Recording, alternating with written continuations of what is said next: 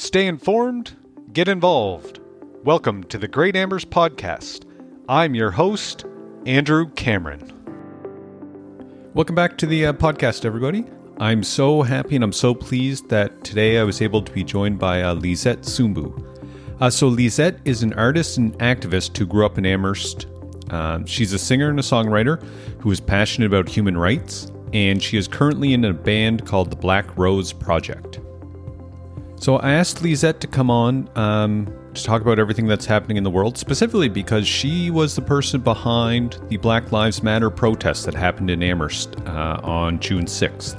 She was the driving force to getting it organized and making it happen. So her and I talked a lot about that protest, a lot about her history growing up in town, and we also spent a lot of time on, okay, what next? Where is she planning to go? What is she looking to do? How can other people in our community get involved and help out? So she mentioned she started a Facebook group called the Black Lives Matter in Cumberland County group. I'm going to share a link to that in the show notes, so please check that out. I'm going to share a link to her email address down there, so please check that out as well. Over the next while, I still want to explore and learn and share more stories about the African Nova Scotia community in Amherst and in our province. So please subscribe to the podcast on Apple Podcasts or wherever you listen to your podcasts, just to make sure that you don't miss any other future episodes. So again, once again, thank you for listening. Thank you to Lisette for coming on. And now here's our interview. So welcome back, everyone, to the Great Amherst Podcast. I'm pleased. I'm so happy that Lisette Sumbu is here to join me. Last weekend, so June 6th, she organized the Black Lives Matter protest in Amherst. So welcome, Lisette. Thank you so much for having me. Yeah. So last Monday, I shared just a quick short episode. There's a lot going on and just sort of my thoughts of what was happening. And so if you didn't listen to that, the short answer to this is I am a white man who grew up in a middle-class family in Amherst. I've never felt the discrimination that minorities and people of color deal with on a regular basis. I also have never feared that an interaction with the police may turn violent. And simply put, I don't think anybody should be discriminated based on the color of their skin, or anyone should fear an interaction with police, or that an interaction with the police will turn violence. I also made the comment that I don't know a lot about the history of the African Nova Scotian community in Cumberland County and just in our province, or how I can help. And so I made the commitment that I wanted to learn more and share more of that. And that's why I reached out to Lisette. So before we started, I also told Lisette, please, as we're doing this, I'm coming at this from a place of learning. So if I ask an awkward or somewhat inappropriate question, let me know. So that's my quick rundown. So with all that being said, Lisette, I appreciate you coming in, and I want to start talking about last weekend. So can you tell us about Saturday? Saturday was absolutely phenomenal. I couldn't have asked for a better day. I mean, everything all happened pretty quickly. I knew that I wanted to do something. I wanted to be a part of what was going on. I've dealt with so much discrimination and racism in my life, still all the time. So, I thought it was important to, make sure our community was involved, where we do have a large, old Black community. We've been here for a long time. We've been here for 400 years. So I think it was important for us to unite together. Coming down Church Street, immediately, I started to see the police officers taking a knee. And, that in that moment, I was just like, okay, you know what? Like, we're doing something. And, nobody told anybody to do that. Nobody asked anybody to do that. It was a respect thing. And I thanked each and every one of those officers. And, again, I will thank you, officers, for taking that knee. That, meant everything to me. And, to be down there and having these conversations, these difficult conversations, and, young people coming forward who, say that their families are racist and they've had to, leave them. There was a place for them there that day too. And then for the chief to, make an apology for the systemic racism to the Black community. Like, we accomplished something that day. like I didn't know what we were going to accomplish, but like there were many things accomplished that day. And, I was just happy to be a part of it and happy that the town, we could all stand there together in unity. It was a wonderful, wonderful feeling. Yeah. I think you can still tell that feeling now. Like that still comes across from you. Yeah. I mean, I really, for myself personally, we all have our own experiences. And, as a person of African descent, every person's experience is unique. And, I've never felt this type of support from the white community in my entire life. And, people will be like, oh, I've supported you. Like I was your friend. Well, but did you talk with me about Black issues? If you didn't, then you probably weren't really supporting me. But, back in the day, like when you're younger, there's a responsibility that has to fall on the parents. So, when it comes to kids, I try to educate them as much as I can. But, it starts at the home and it starts when they're babies. Like this whole innocence thing, like it just sets them up for failure because the default, if you don't talk to your kids and educate them, is for them to be racist. By not talking about it, then they have these inherent hidden biases and tendencies that they're not aware of. I mean, it's ingrained in our system. Like our system is, people want to say it's not built on white supremacy. Yes, it is. If you look at terms like I just saw from this Muhammad Ali interview that's been circling lately, like you hear terms like blackmail, blacklisted, black sheep, blackballed. Those didn't come up for no reason. And they might seem, individually like it's nothing, but, combined, it's not supportive and it's not inclusive. And, these are the same things, the same type of literature that's in our education system. So, there's a lot of different places that we need to start if we really want to implement those changes so that we can have equal rights. Like I'm sick of it. I'm sick of it. I think that's an interesting, sort of the language we use. That's an interesting one. I was doing some reading and some research to get ready for this last night. And this blew me away. I found it on the Tourism Nova Scotia website. And it was, there's a lot more to it, but it had a line. And it was basically talking about the first, the Black loyalists that came from northeastern United States coming here. And it said some went to Annapolis Royal, some went here. And then it said and some went to work in Lewisburg as slaves. And I went, wait, oh, yes. What? No. Oh, yes. No, you don't go to work as a slave. You're enslaved and put to work. Mm-hmm. And I was like, that language is still here now. No, it's crazy. And I mean, for any person that came here as the Black loyalists, like when they came here and were enslaved, they were given their slave master's last name. So for me, my dad's from Congo, so I have Sumbu. But, most people, they have their slave master's name. Our history's been completely displaced. So, until that's rectified, until that real accountability is there, like we cannot move forward. And it has to start in our communities, in the Black community, as well as in the white community. Like people need to look at, what can I do? Where am I now? What can I do? What's going on? And, just to own it. And I understand that it can be very difficult, but like, I wish that was my biggest problem, was to try to understand. Like, to me, it's a cop out. And this whole oh, forget about slavery. It happened so long ago. No, like white people need to own slavery like they own 9/11. I always hear I'm not my ancestors. Like that's a cop out to me. I'm completely my ancestors and their blood runs through my veins and we're all made up of the same water and we all drink the same waters of which our ancestors drank. So what we need to do is own up to the poor choices of our ancestors, to which the privilege was built on. I don't understand why that's so difficult. Because if you're not choosing to educate, then you're choosing to perpetuate racism. It's as simple as that.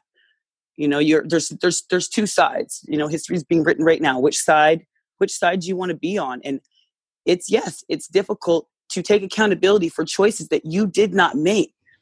But by not acknowledging those choices, then the problem can just continue and it just persists. And, in this big elephant in the room that never leaves. And now it's just like a little shadow, this accountability shadow that's, following everybody around. And, it needed to happen. I'm glad we're at the point now that, that the white community is completely involved and is just as outraged as the Black community. And I was like, okay, here we are. And this is how we can actually make change. If you look at the Supreme Court of Canada, they've never had a Black judge, and it's 2020. So, if we are not present, if we're not present in the system, then, how can the system, how can it be reflective of us if we are not visible, if we're not included? How does it represent us and how does it support us? It's not possible, because look at where we're at right now. I hope my sister gets up there one day. That's the goal. I think we were talking about that. I think like I said, I think I grew up with your sister a little bit in school, and yeah, I think she's probably got a chance. But, yeah, she always wanted to be a lawyer since she was 5, and they've been trying to approach her. Everyone's been trying to approach her because her her level of integrity is it's to the nines, and nobody can tell me that she doesn't fight that good fight every single day. And if I didn't have her support and the support of my entire family, I don't, especially my mother, she's, been so instrumental in helping me move forward. And because this has been hard for me, even last week, I've been calling the mental health crisis line almost every single day, waking up, crying, not being able to sleep, not eating, because it's so difficult. And, when you get right now, getting some, you get some backlash, it's extremely frustrating because you just want people to understand, and I'm not perfect. I don't approach things always the right way, but I'm the first person to apologize. I'm the first person to be accountable and to try to do better. And I just, I try to do better every day. I have a 5-year-old son, and, he knows the definition of integrity. He knows that you do the right thing no matter what, whether somebody's watching or not. He understands the definition of privileges and consequences. So, and he's 5. So it's what? Don't tell me those kids can't understand. If kids that are 3 can learn 5 languages, they can understand how to not be racist. It's as simple as that. You mentioned something that I'm kind of curious about. For myself, I go into any room, I see myself represented there. And I think you made the comment that, the Supreme Court of Canada, you don't see your community and you don't see yourself represented there. How does that impact you, or what does that mean to you as you're growing up into your community? Well, it's frustrating because it's how can a system really work for you if you don't see yourself there? And then same with, when you're in school, the education is only reflective of so much. And let's add these few tiny little points about different cultures, but it doesn't do anything to make a Black person proud. I've never read anything in school that was oh, you know what, I'm Black and I'm proud. No, it was always, you were a slave, rather than using the term enslaved. Even just moving here in grade 6, I'm still traumatized by the things that people said to me. They made fun of my braids and called me Medusa. They said that because of the lines on my legs from being mixed race, that I had scales. Sometimes they'd say, oh, you're the prettiest Black girl I know, or you look better with hair, or I don't like your type of hair. I don't like your texture of your hair. It's I wasn't comfortable wearing shorts till I was 24. And I'm really not even that comfortable now, but being a parent, I have to lead by example. So, I'm going to just move forward and not live based on my fear, because my son's he's more likely to do what I do rather than what I tell him to do. So how much, I think I can see looking back, a lot of that would have been just dismissed as, there's just kids being kids. Well, and that's exactly it. And it's hard too, because, when I first moved to Amherst from Moncton, I just wanted to fit in. So, you just kind of let people just say whatever they want, do whatever you want. And then, I was a token Black girl till I was about 24. Every place I moved, every different college or university I went to, I'd find a new group of friends, and I'd be the only person of color in that group. And, and I thought it was a compliment. I was oh yeah, I'm the token Black girl. No, it's not. It is not a compliment. It's completely insulting, to consider myself. It's kind of I'm the entertainment, or I'm the little puppet. And, I spent so much time being a follower. As soon as I became a leader, I had no friends. And I was you know what? These people weren't my friends to begin with. Yeah. So. Yeah. Yeah. It's tough. I was going to say there's a lot to think there. No, and even so, moving forward with this conversation into a little deeper section of the Black community, we have our own issue of colorism, which is just a divide amongst ourselves, whether it be because somebody's skin is a little bit darker, or their hair is coarser, or they're too dark, or their nose is too big. And so when you have this infighting within our own community, you know, and it's historic, it's this nurture, and, you know, that gets ingrained deep. So, you know, there's nothing worse than being ostracized by your own community. That's one of the only things that can happen, because at that point, if you're, you know, told, oh, I'm not Black enough, or you're this or you're that, then you don't have ties to the community. You're on the outside. So how can you respect and love your Blackness if your own people tell you, like, nah, this ain't you, like, it's not you, like, and it's wrong, and it's dangerous and irresponsible behavior, and it's torn generations and communities apart. And I believe, like, this community included, because I mean, I get it on all sides. If I have my hair straight, oh, you think you're white, or oh, you think you're this. I'm just like, I'm just trying to look good for me. It's got nothing to do with any of that. You know, I'm very confident in being a person of African descent, but, you know, I am mixed with Caucasian and First Nations. And if I had to go to bat for those parts of me, I would. But right now, the Black part's on fire. And, you know, if you have any sense of humanity, then you need to be right there with it. Because if you're making an excuse, then you're part of the problem. If you don't want to believe me, it's like, if they don't believe women, like, when are they going to believe Black people? Like, it's just a bigger problem of just, you know, people not wanting to take any ownership or any accountability. And that, you know, silence really is violence, and people have a hard time owning that. And so that kind of moves me into a conversation about white fragility. And just to kind of make we touched on that a little bit before we started. So to make it really easy for people to understand, this is a prime example. The woman in charge at the RCMP just put out an article yesterday saying that there's no systemic racism within the RCMP. My mom has been on a board to alleviate that problem for the past 10 years. And there's probably 3 boards before that looking at the same thing. So with these boards, you know, she's traveling and with a bunch of other persons of African descent who were on these same boards, you know, traveling to Halifax once every few months for these meetings, like they're you know what I mean? Paying for their accommodations, paying for their travel. So what was the point of them coming down there for? Because I feel like, you know, it was that ask a person a question, caught off guard, you know, white fragility. It's that defensiveness, that immediate, oh, I'm not racist. Oh, I have a Black friend. That kind of response is white fragility. And, you know, it's pretty much the basic sense of, you know, something happened, you don't want to acknowledge it, and then you wait, and then you wait, and then you wait, and then it becomes impossible, and then the discomfort becomes silence. And, you know, they're difficult conversations to have. And we have one thing that we had mentioned earlier before we had this conversation about, you know, these different hidden biases that we have. And, you know, whether you're a person of color or not, we all have hidden biases, but it's just to own it and move forward. Like, if you can't own it, like, I don't know what anybody expects me to do. Cause I mean, I'm as raw as they come, and I'm as forgiving and loving as it gets. And, you know, yes, sometimes I'll speak from a place of pain, but like, what can you expect from me? You know, I've been arrested over 20 times for racial profiling, and that's fact. If you look back, this is back between 2003 and 2004 when Halifax police, after that, they had to do a complete overhaul. Like, I would literally step out of the bar and get arrested and just walk out. Like, we even tested it one night just to see. A few of us girls went down to the bar completely sober at 11 o'clock at night. We went in, we sat down, had one drink. Second I stepped outside, was arrested. And, you know, I've had a knee in the back, you know, I couldn't breathe. So when anyone wants to tell me that what I'm saying is not valid, I shouldn't have to try and convince you. You know, I don't want to be having these conversations. We should be beyond this. Like, if everyone's, oh, I'm tired of hearing about race, I'm tired of dealing with racism.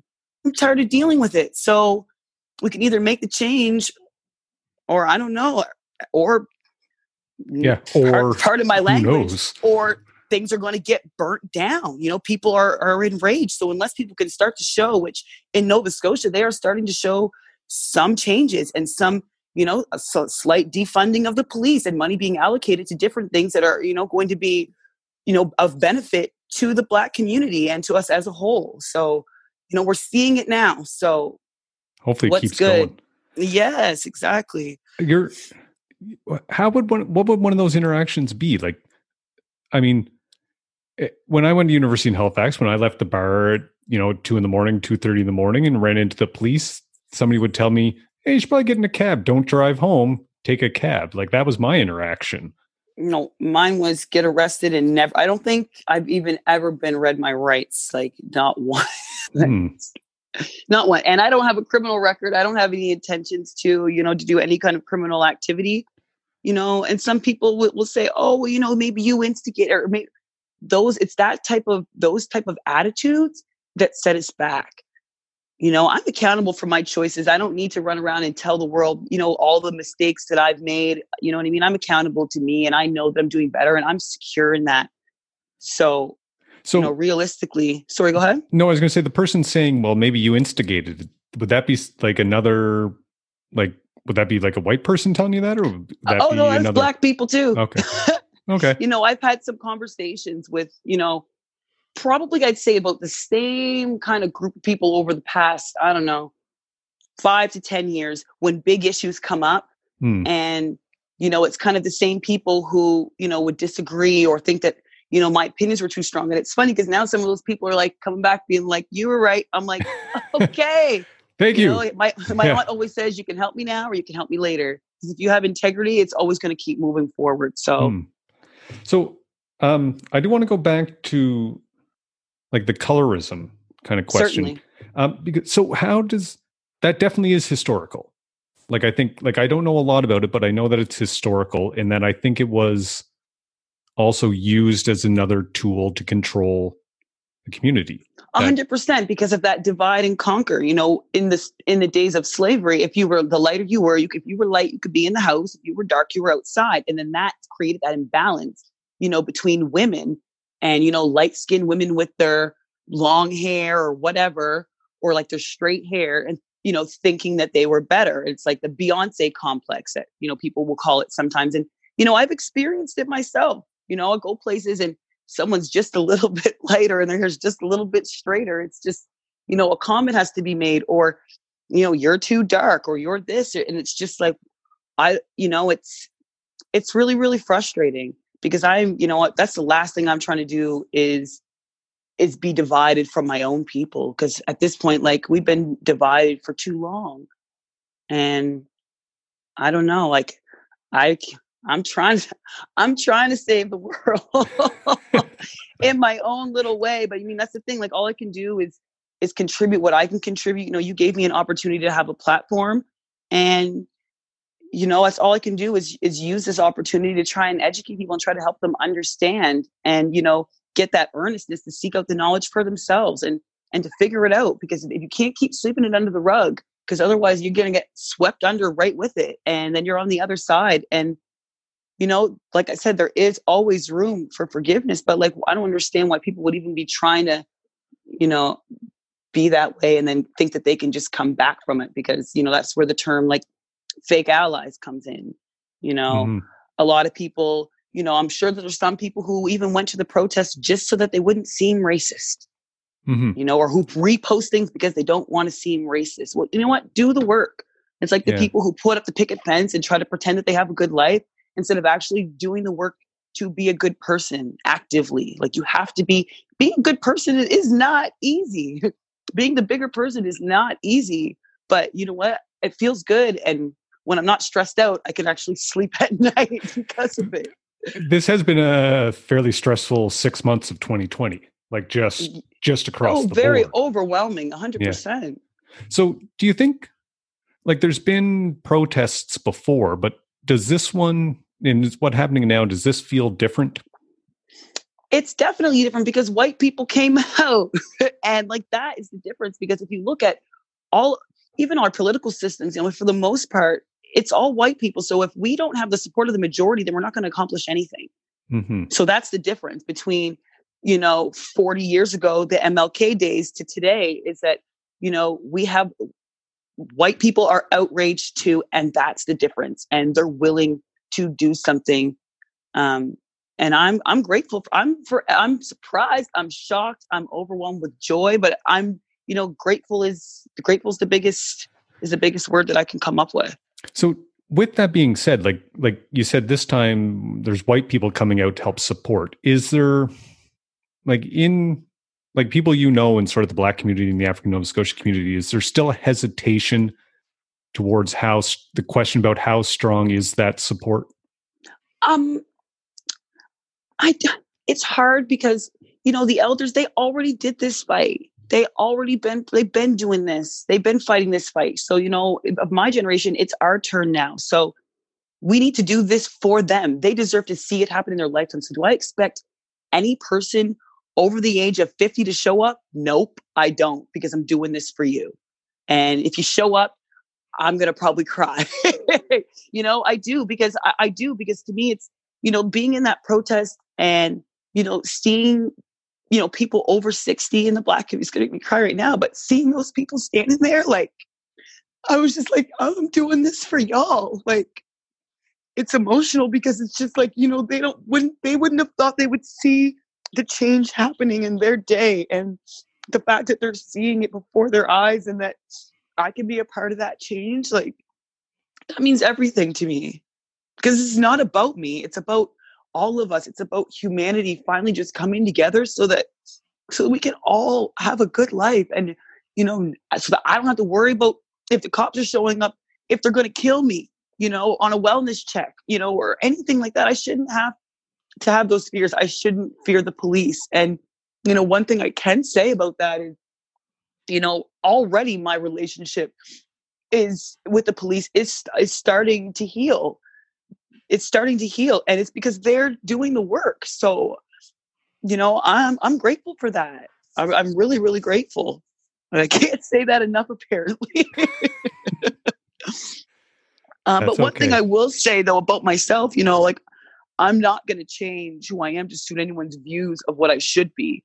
And like I drop a lot of N-bombs, I drop a lot of F-bombs, but that shouldn't mean that my life should matter any less. Like, I'm an artist and hip hop culture is ingrained deep in me, and it didn't make Tupac any less woke or profound because he used the N-word. So I just wanted to put that out there because, a lot of people in this community, like they get a perception of me, they'll see a random video of my music and, instead of asking me a question, they would rather make an assumption. And, it's those assumptions that keep us back. And I'm just trying to, alleviate anybody's concerns of, what I'm trying to accomplish, which is just equality. I'm passionate about having equal rights.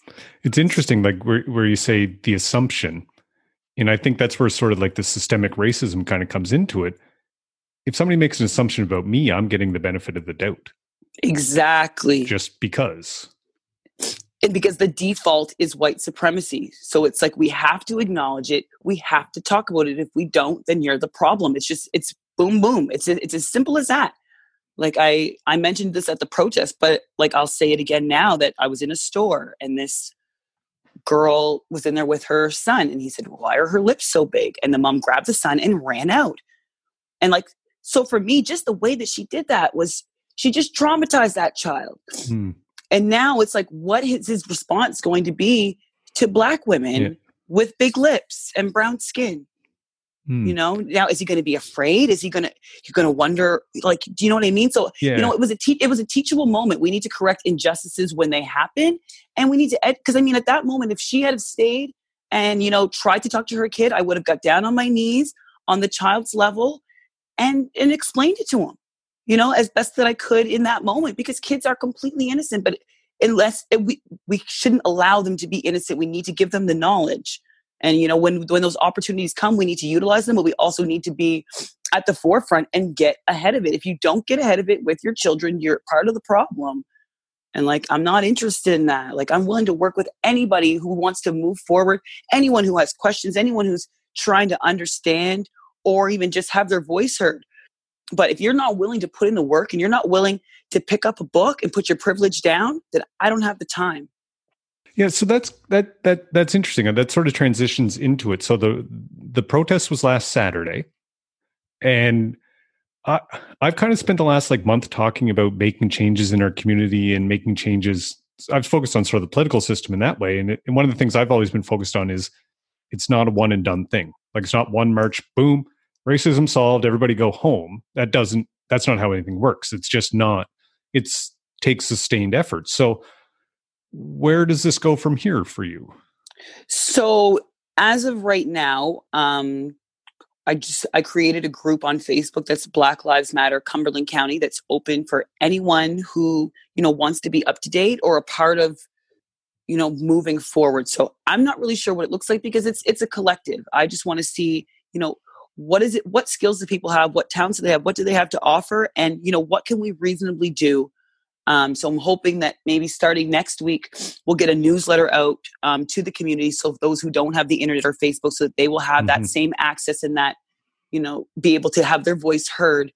We're going to be potentially doing some 8 to 10 group Zoom meetings, so that we can actually hear from the people, like, what legislation do we need to look into? What do we need to approach the Minister of Justice with? What do we need to approach the Minister of Education with? How do we go about that?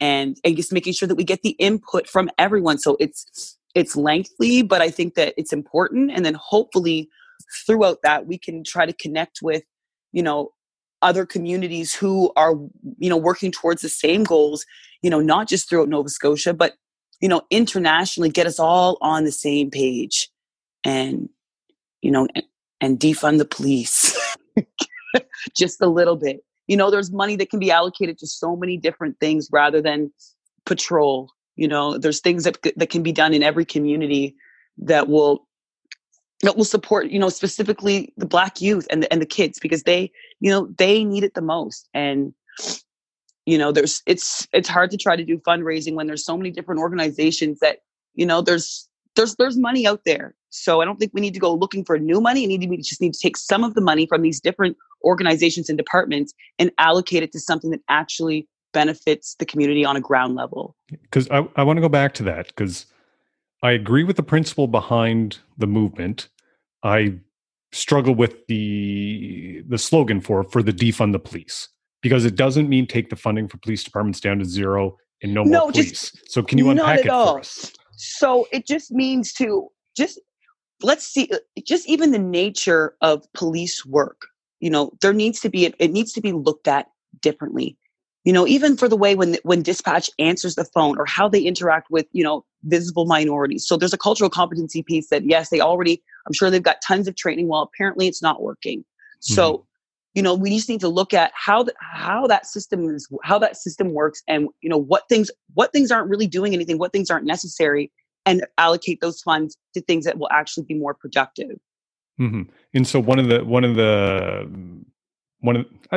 not arguments for, but one of the things they talk about is maybe looking at, like, drug addiction is not a criminal issue. It's not like, if somebody has a drug addiction, they don't need to go to jail. They need treatment. They need help. Exactly. And that's the thing, even with, Toronto just stated yesterday that anti-Black racism is a public health crisis. So, and we need funds in there too. Like, it's bigger than that. We need to really just look at all of these different systems and organizations, and not necessarily dismantle them, but see what's working and what's not working. Is there really inclusion? Is there inclusion? Is what we're doing really reflective of the cultures that live here, and not just for African Nova Scotians, but any visible minority, really? Mm-hmm. So whether that's starting some type of different group that, is inclusive with people who have the skills. Because for me, I'm an artist. So even I don't claim to be, the smartest person in the room, but I do know from my own experience, some things that can be done. And, I just try to do my part. And that's the thing. We can all just see, what is it that we can reasonably do? What is it that we have to offer? What kind of knowledge do I have? What can I bring to the table? And use it for the benefit of humankind. Like, what other better gift can you give to the world, or to your children, or to your grandchildren, but a future that's equal? Like, to me, it's like cut and dry. It should be easy peasy for people to see that, to not lack that sense of humanity. And I think it's also coming out of sort of COVID-19 and coronavirus. I think it's, again, a reminder that we are all in this together. Like, the virus didn't care. You know what I mean? Like, what community or what your background was. Like, our whole community's in it together. So if somebody's struggling, let's try to help them. Well, I'm going to have to cut you off there for a second, because that's not really true. Okay. A lot of people, I'm not sure up here in particular, but in the States, people persons of African descent who were going to the hospital, they were saying, oh no, that's not it. You're not sick, and not testing them. And then they're dying. So it's that same premise of people still not being treated equally and then not getting the care. Yes. So it's like, how do we fix this when like the system is completely broken? Some people will say it's irreparable and it needs to be, we need to start over. Some people will say that we can fix it. And, I'm willing to try to fix it. But I mean, that's going to take, it's going to take a lot of people to get on board with that. The government's going to need to get on board, like either get on board or you're part of the problem. And, we don't want to see things escalate the way that they have. But I will tell you right now, I am not my ancestors. If things need to escalate around here, like we ain't scared. Like Black people, we are not scared. We're not scared to go to jail. We've already been there for no reason. So, if we can stand up for our rights and speak out, if we have to, like we'll do what we need to do, because at this point, enough is enough. And I'm not raising my son in a racist society. It's not happening. So with that, you mentioned it before that this time felt different where white people and sort of people in the majority are helping. So if somebody's out there and they say, I want to help, how can they get involved? So something easy that anybody could start doing is, writing letters to the new Deputy Minister of Justice, Candace Thomas, because she is a woman of color. So, we would consider her to be an ally, someone who's, who's trying to advance these issues so that we can move forward. Writing letters to the school board, to the minister, Zach Churchill, and, asking, what can we do for more diversity and inclusion within the education system. And we can also reach out to the Minister of Health, of Public Health, just because it is a health crisis, to find out, exactly what they're doing to support the Black community. Like I know right now that there's a new crisis line out of Halifax. It only runs from 5 to 9 for persons of color. So like there are some things slowly happening. I'm sorry, I don't have the information for that. No, that's okay. But what about if you need help at 10 o'clock at night? Well, then you can call the regular mental health crisis line. And you know what? They're excellent. They've been so helpful to me throughout this. Like I've been calling them in the morning, because it's, it's hard trying to navigate, and also being a single parent and trying to do all of it at one time. It's, it's very overwhelming. So I'm grateful to have that support. It's been extremely helpful to me. So with that, like with writing the letters, is there, like, do you have a template of a letter or topics to suggest? Because I guess for me, like, if I was to write a letter to the Minister of Education, I would just write what I thought was important to be done, but that may not actually be what is important. And that's why we're going to be starting these small group Zoom meetings, so that we can actually get that input. So yeah, I was just mentioning that. So if there are any listeners who are like, you know what, I already have a question, I already have this, like flood them, let them know. But yeah, we're definitely trying to work through that so that we can find out collectively, what is it that everybody's looking for, and see what's the best way to present that. Because I don't know. I'm only one person. So I definitely want that input, from the community, even people who don't live here anymore. Like, to me, anybody who wants to join the Black Lives Matter Cumberland County group, I don't care where you are in the world, you are welcome to join. Your input has value. Your time has value. And anyone that's a supporter, like they're welcome there, because we need all the people that we can get. So you said the best way to do that is you started a Black Lives Matter Cumberland group. Yes. And I'll share a link to it. Fantastic. I'll share a link and hopefully to it by the end of the day, if the name is not taken, I'll try to make an email that's Black Lives Matter Cumberland County @gmail.com. Well, so when you get the email, let me know. Yeah, I certainly will. Yeah, and I'll share that as well. So those were sort of provincial things. What about locally? Like, what about in town? In town, I mean, like I said earlier on in the interview, I think first people really need to look at their white fragility, colorism issues, and, even within their own families, and just, get on the same page with your family. Get your family on the same page first. Then, move on to your friends, your coworkers, because this on the ground level, there's so much power in numbers. There's so much power. So, those things that we can do that don't cost money, if it's a matter of a phone call or an email, just getting the difficult conversations going, because if we, no one's trying to do this alone. And I don't want anybody being out there being like, oh, well, my family doesn't agree and I'm by myself. No, we got your back. Like, we got your back. And, even if it's for us to come up with as a group, information that can be provided. But right now at this point, there are, I'm going to have to say at least thousands of documents, for people to educate their children, whether they're children from age 1 through 7, or for youth, or for teens, or for adults. Like, the information is out there. It's readily available. It's free. So at this point, the only thing that's stopping anybody is an excuse. Mm-hmm. And I mean, you already know how I feel about that. I think we've covered that a couple times. I have one last question sort of along this line. Is there anything you can think of that, I guess we'll say white people do that out of a place of wanting to help, but just really isn't?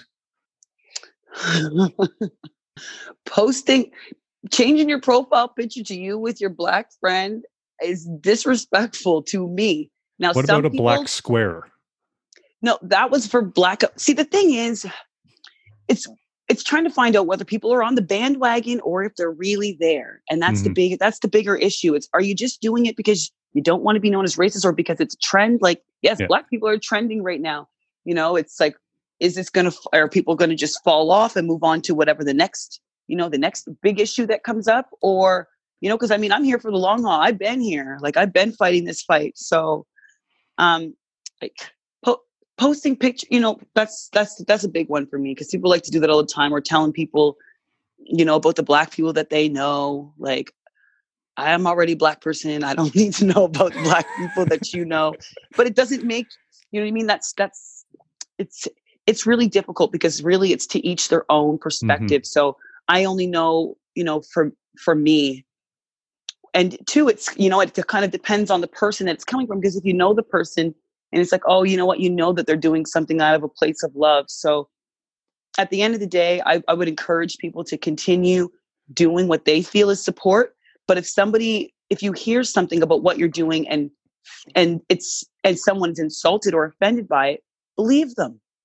And it's as simple as that. So, because we want the support and we don't want anyone to feel like they can't do something. But I mean, if you're already told, well, don't do that, then don't do that. Yeah, that's easy enough rule. Yeah, Lisette, thank you for coming on. I don't want to take up, a whole lot more of your time. I've enjoyed our conversation. I mean, I know for myself, I have a lot more to learn and understand, kind of keep going that way. And so, like I said, I'll share links to the Facebook group you've got. When you get your email address, I'll post that again. Do you have anything else, like anything else you want to share, or? Oh, sure. I've always got a final thought. So perfect. I guess, next time anybody's, listening to hip hop or putting on their big hoop earrings or their Air Force Ones, ask yourself, what have you done for Black people lately? Instead of, don't just enjoy our culture, but support us too, because we need it and we deserve it. Perfect. Because Black Lives Matter. Thanks, Lisette. Thank you so much for having me. Thank you once again to Lisette for coming on, talking to me, and sharing your experiences and stories. I hope everybody listening got something out of this episode just like I did. Again, if you want to make sure you catch all the episodes, please subscribe on Apple Podcasts or wherever you're listening to the shows. And I'll be back again next Monday with the next episode. I'm not sure which one or what I'll post yet, but subscribe and make sure you catch it. Thanks a lot. Have a great week, everybody.